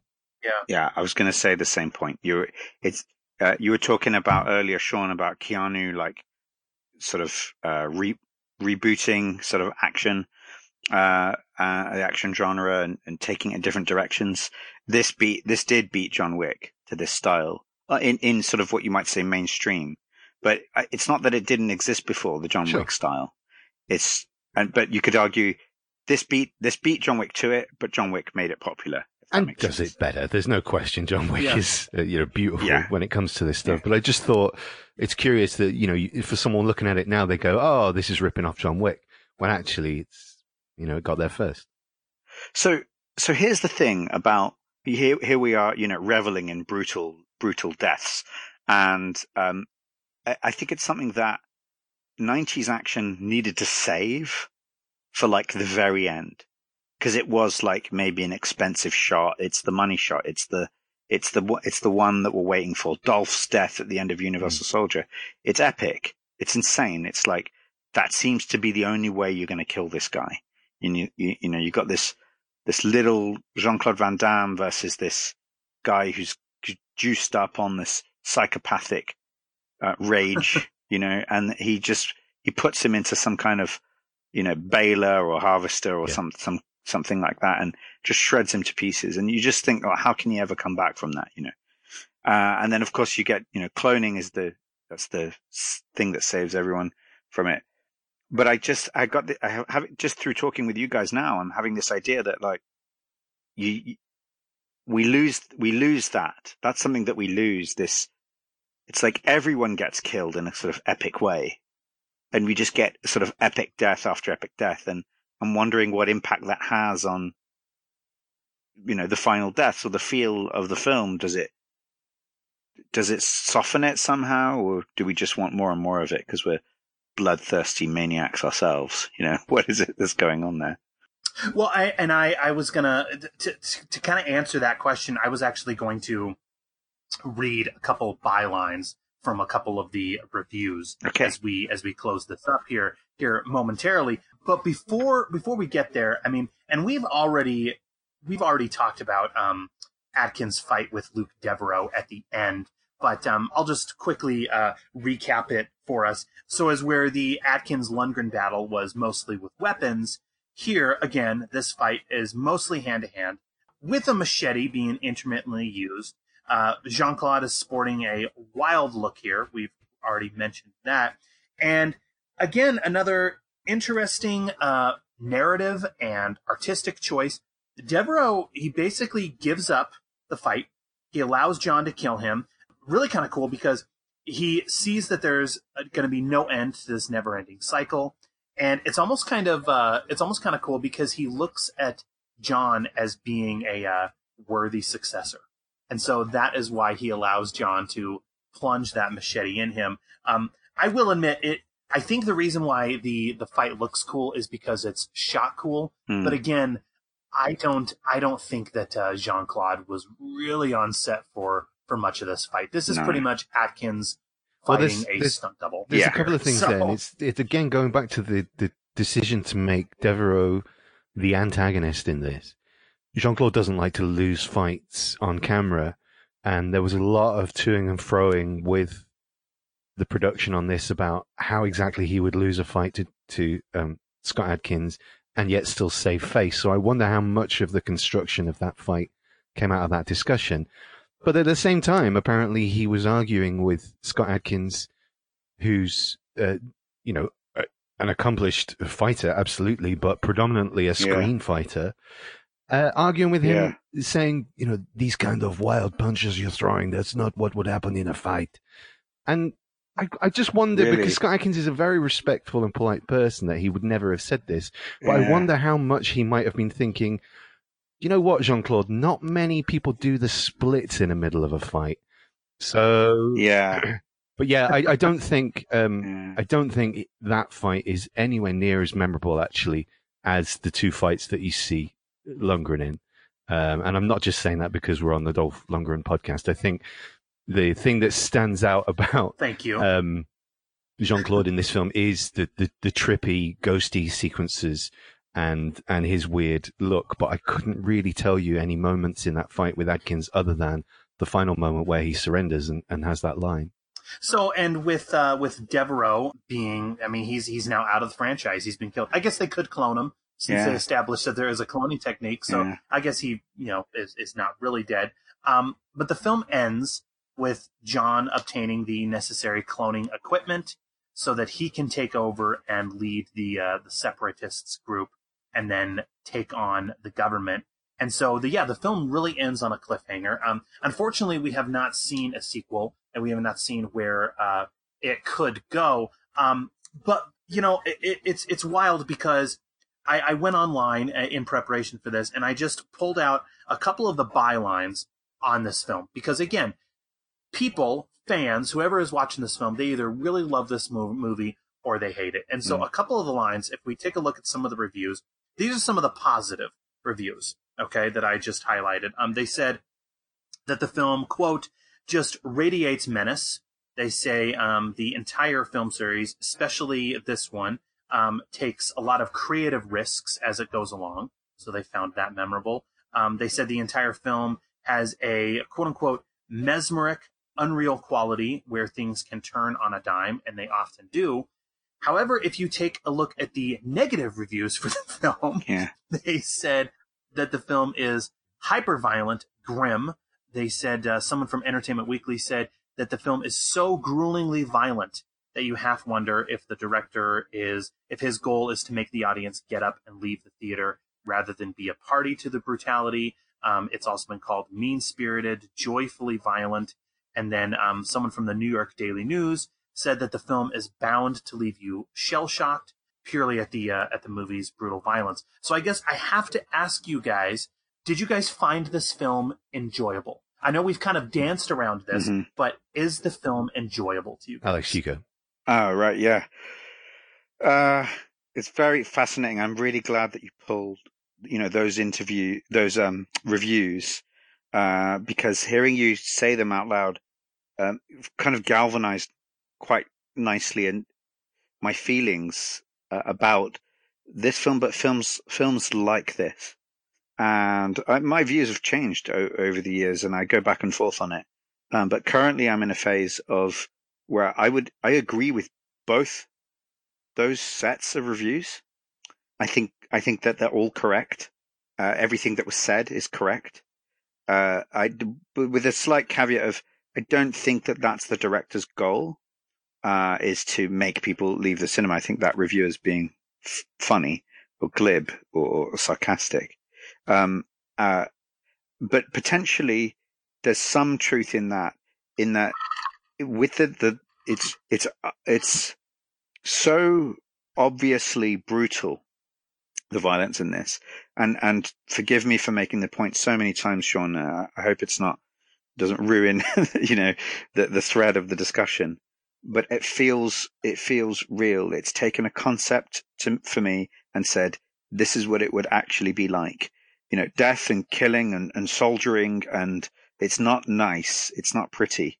And it seems like the director has said that and gone, you think this is fun? This is what it would be like if you had a group of soldiers who are cloned, implanted memories. They're dogs. They're even referred to as dogs at one point. And they have that kind of hierarchical pack structure. When an alpha is present, the betas they avert their gaze, and it's been, that aspect of mammalian culture has been clearly studied or looked at, or at least referenced by the writer and director of this film. And I think although it's not pleasant to watch, it's not enjoyable, in many respects. It's not, you can't say, yeah, that's fun. I really like seeing it. I think it's an accurate telling of what a world, a universe where this kind of thing is going on, what it would be like. And arguably there's something worse for me, from a moral standpoint, of putting the kitsch, cheesy spin on this kind of warfare. And so I'm in two minds. I hope I've made it clear about whether or not this is enjoyable. I enjoy it for the commentary it's making on violence. I do think that's what it's doing. I don't enjoy watching everything that I saw on screen, but I think that it's making a point, perhaps too subtly. I think it's a good movie because of all the things we've already said. But for my own personal enjoyment, I think I can go without seeing another movie like this for another 7 to 8 years, which is how long it's been since I've seen this. I don't think I need to see films like this very often to remind me how wrong and how brutal this kind of violence is. And I do think it was treated well. I think the story does tell us. It does tell us this story. And there is still that, 15-year-old in me who thinks, yeah, that's fucking cool when somebody's head gets knocked off with a baseball bat. So I've got these mixed feelings of just like, I can access that part of me, but then the realism of this film makes me second guess my enjoyment of the violence. So yeah, so I hope that wasn't too long-winded an answer, and I hope it does answer your question here. Ben, I'll go to you. Do you find this movie enjoyable, and what do you think? Would you give it a recommend at the end of the day? Yeah, enjoyable is a really difficult word. I think when it comes to the violence, I would simply say look at the films that Hyams is referencing, Apocalypse Now, The Shining, Manchurian Candidate. Do you find the violence in a Kubrick film and a Coppola film enjoyable, or does it serve a higher purpose? That's the comparison. You can't compare the violence in this to the original Universal Soldier movie, which is glamorizing, gore, fun for our entertainment. The violence in this is ugly and difficult. There are other things in the film that are also difficult to watch. I mentioned the stroboscopic sequence, obviously the torture of a family and the death of a child. So enjoyable is a really difficult word. I admire it. I think it's really interesting that John Hyams swung for the fences. I think he succeeded a lot more than he failed. And I think if you can go in with the mindset that this isn't first and foremost an action film, but it does contain some very impressive action sequences, it's absolutely a recommendation. I think the sort of higher stuff, the more aspirational stuff that Hyams is going for, he's not 100% successful in. And I hope that he gets another opportunity to do something more like The Manchurian Candidate than a standard DTV action movie. But I do like the film a lot, and I think it's got some of the best sequences in the franchise. I think it's probably my second favorite in the franchise behind the original, because I still like guilt-free, gory action films. Yeah, so okay, I have to ask you now then, okay, as a Dolph Lundgren film, where do you guys stand? Would you recommend it on that front as well? A trickier proposition, because I think he's great in the film. But like you said, he's in it for maybe 5 minutes. So if you're sitting down to watch a Dolph Lundgren film, this ain't it. I think if you're a Dolph completist and you want to see him in a couple of good fight scenes and having some fun, definitely a recommendation. If you want to see a really good Dolph Lundgren performance, go and watch Creed 2 instead. Yeah, I mean, I think I have to say the same thing as Ben for Dolph, but also I don't know, Sean, if you're doing star ratings in terms of recommendations. I don't know if it matches everything I said, but I'll give this 3.5 stars. Like, it doesn't quite get to 4 stars for me, because it wasn't as much fun as I would have wanted it to be. The plot isn't sophisticated enough for me to get really into it. Although I do really like the twists it takes. It keeps you guessing. But yeah, it's not a Dolph film. It's not a JCVD film either. It's not. It's a Scott Adkins They're film, incidental to the film. It's a Scott Adkins film, yeah. Yeah. Well, and Ben, I have to ask you real quickly. We touched upon it earlier, so I'm just curious on your thoughts. You mentioned Creed 2, which I think has a fantastic Dolph Lundgren performance. But I have to ask, okay, assuming they do a Creed 3, how are you going to feel if they do another, what is ostensibly a Rocky movie without Rocky? How do you feel about that? Yeah, I had some mixed feelings about it. I think I think it's time. I think, Michael B. Jordan certainly has done enough to prove he's the star of the franchise, and he is a megastar. The thing that really won me over, because I love the Rocky films and I love Stallone, do I want to see a Creed 3? Not sure if there's a story to tell, but they are giving it to Michael B. Jordan to direct, and that really excites me. Whoa. Yeah, so... Whoa. Yeah, I'm quite happy to see a Creed film without Rocky in it. I just hope they find a story. That's all. Yeah, I agree. I think a lot of the heavy work is going to be in terms of the writing on that one. But with regard to this one, Universal Soldier: Day of Reckoning, I'll get my recommend out of the way. Yeah. I do think, I look at this. This is actually my third time seeing this. I saw it when it first came out. I remember I ponied up $10.99 to rent this on demand, because it was one of those high profile on-demand releases. I watched it again when I bought the Blu-ray because being a Dolph completist, I had to own it for my collection. And then I watched it again for this viewing so many years later. You know, I will say I think this is an interesting one to look at. It is artsy, it is surreal, it is avant-garde and unique. And these are all characteristics that you don't normally see in an action film starring Jean-Claude Van Damme and Dolph Lundgren. Even though they are in, only maybe 10 minutes total of this entire film, these are just not things that you would see in one of their movies. So I will say, because it is attempting something new, and it is siphoning off into a new direction, I think it's notable for those reasons.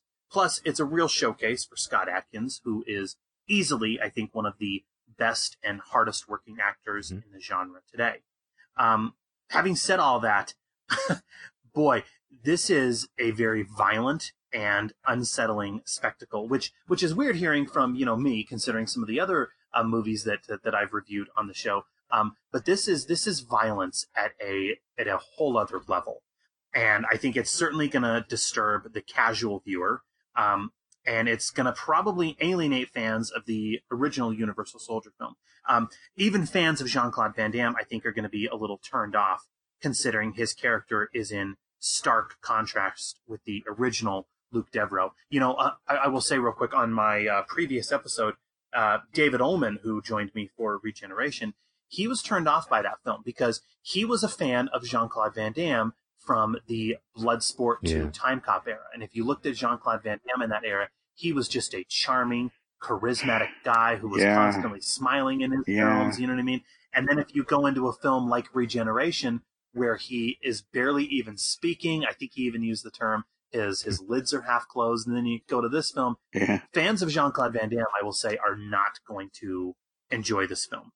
Not just because of, his lack of screen time, but just because of how dark this is. So I think if you know all of that going in, then I think there might be something of interest here. The film is maybe not enjoyable, but certainly I would say an experiment that is commendable for everyone jumping on board for and taking part in. Well said.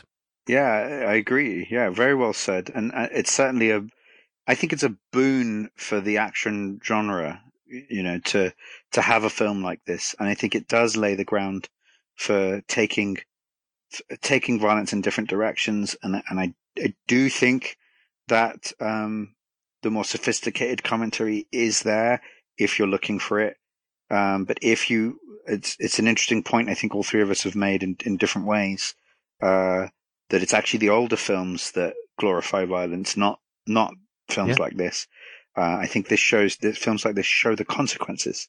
Yeah, this is not a cartoon. That's what it's not. No. Yeah.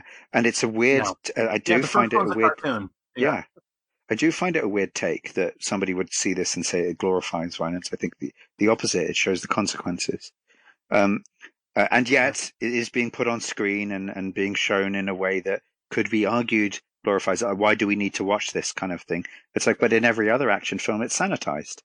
So what do you want what would be my comment to anyone saying is like, if you can't, I don't think you can have your cake and eat it when you're talking about the rightness or wrongness of portraying this kind of violence on screen. Like, and I'm in two minds. Like there's sometimes I'm watching things like this saying, should I be watching this? Is this something I should actually be looking at?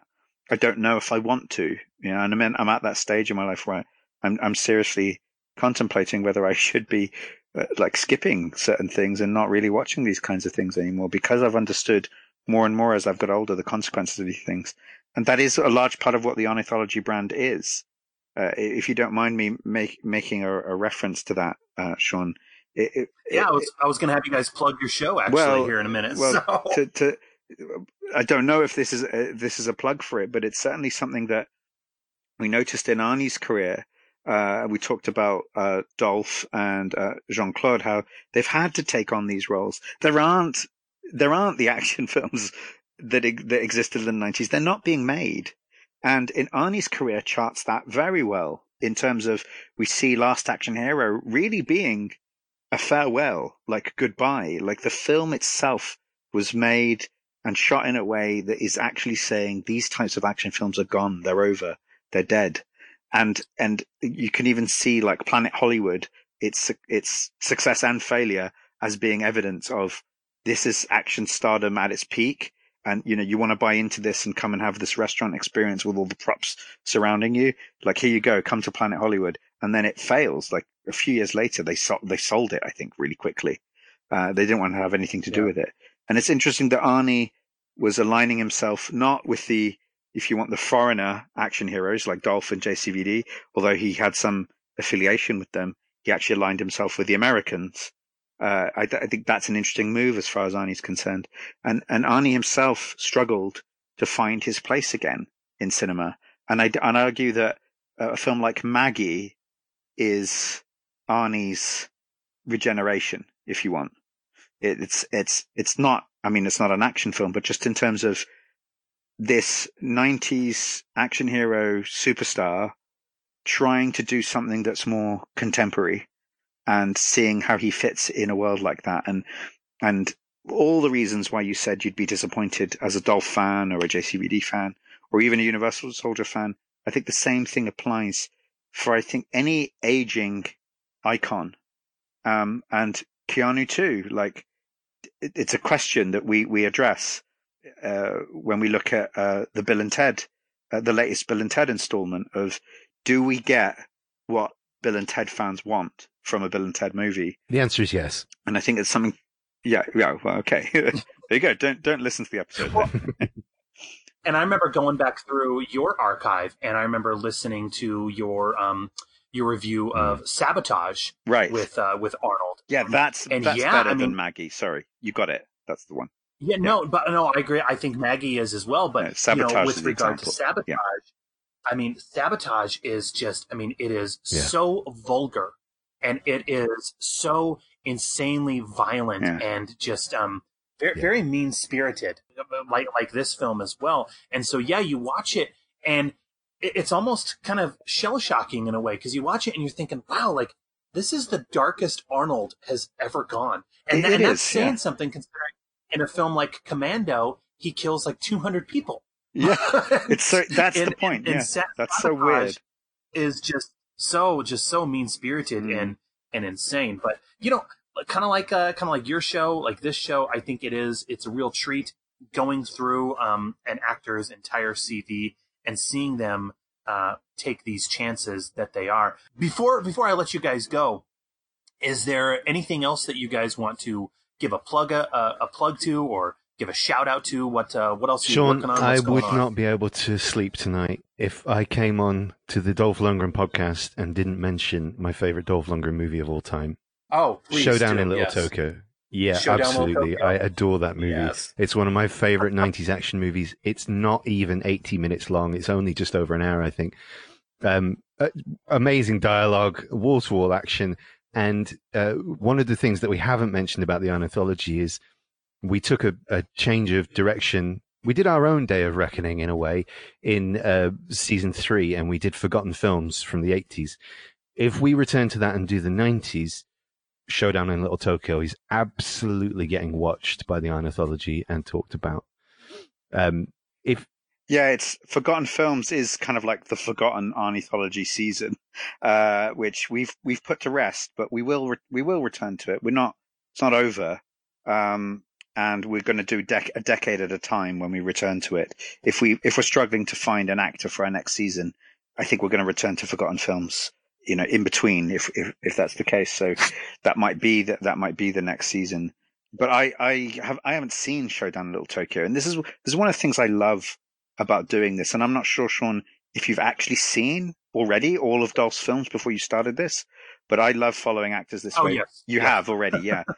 One of the things I'm getting out of this. But going back through, going back through a retrospective lens has been a lot of fun, because I'm noticing and seeing new things. Yeah, that's I'm getting to see the guy try. I'm getting to see Dolph trying new things with his career. So you've already done that I probably didn't pick up on the first time. You've already done a Showdown in Little Tokyo. It was the first episode I listened to. Yeah. Oh, right. I got to check it out. I got to check it out. Yeah, my audio was not. Yeah, that was back. My audio was not super solid. I think then, I'll watch it and then check out your episode. That's what I'll do. Is that what you recommend to your fans, to watch the film and then listen to the episode? Is that because we try and get our fans to do that? That's the first time I've been asked that. I haven't thought about that. Right. I guess when I do the recommendation at the end, I guess I kind of do it as, okay, if you're listening to this episode, then watch the film. I see. Yeah. Hopefully anyone who listens, all 10 subscribers, I imagine they may have already seen these films already, and then they're listening to the episode, and then I imagine maybe going back through and watching it again. I don't know, but yeah, I think hopefully the show can be enjoyed on either of those fronts, either of those levels. So, and I'm really glad that the host of the Dolph Lundgren podcast and the hosts of the Keanu Reeves podcast, we can say, were able to join forces to discuss this particular film. This was thank a you, Sean. ton of fun. Please, we haven't plugged it. Please go and find The Ornithology. That's all you need to look for. Have a listen to an episode on a film that you like, and hopefully you'll hear us ruin it and do bad impressions over the course of an hour. Yeah, that is what it's like. And Sean, I'm happy to say it right up front. I don't care if Ben disagrees. I'd love to have you on for Street Kings. It's a done deal. And oh, great, good, yeah, because cool. Yeah, this has been a lot of fun. Thank you so much. Yeah, yeah, great. Yeah, definitely. Let's plan it. Well, guys, again, this has been a ton of fun. I would love to join you guys for Street Kings. So when you guys get there, count me in, and you guys are always welcome back. So if there's ever any films that you guys would like to come back for, I'd love to. Great, thank you, man. Okay. Well, I have to say this, Sean. From time to time we do bonus episodes that I'm sure you've noticed that have nothing to do with our current season. Like we did one on the Postman a while ago. Which I listened to that one. That was great. Which has a scene from Universal Soldier in it. So that's so cool. It's so cool. I love that crossover.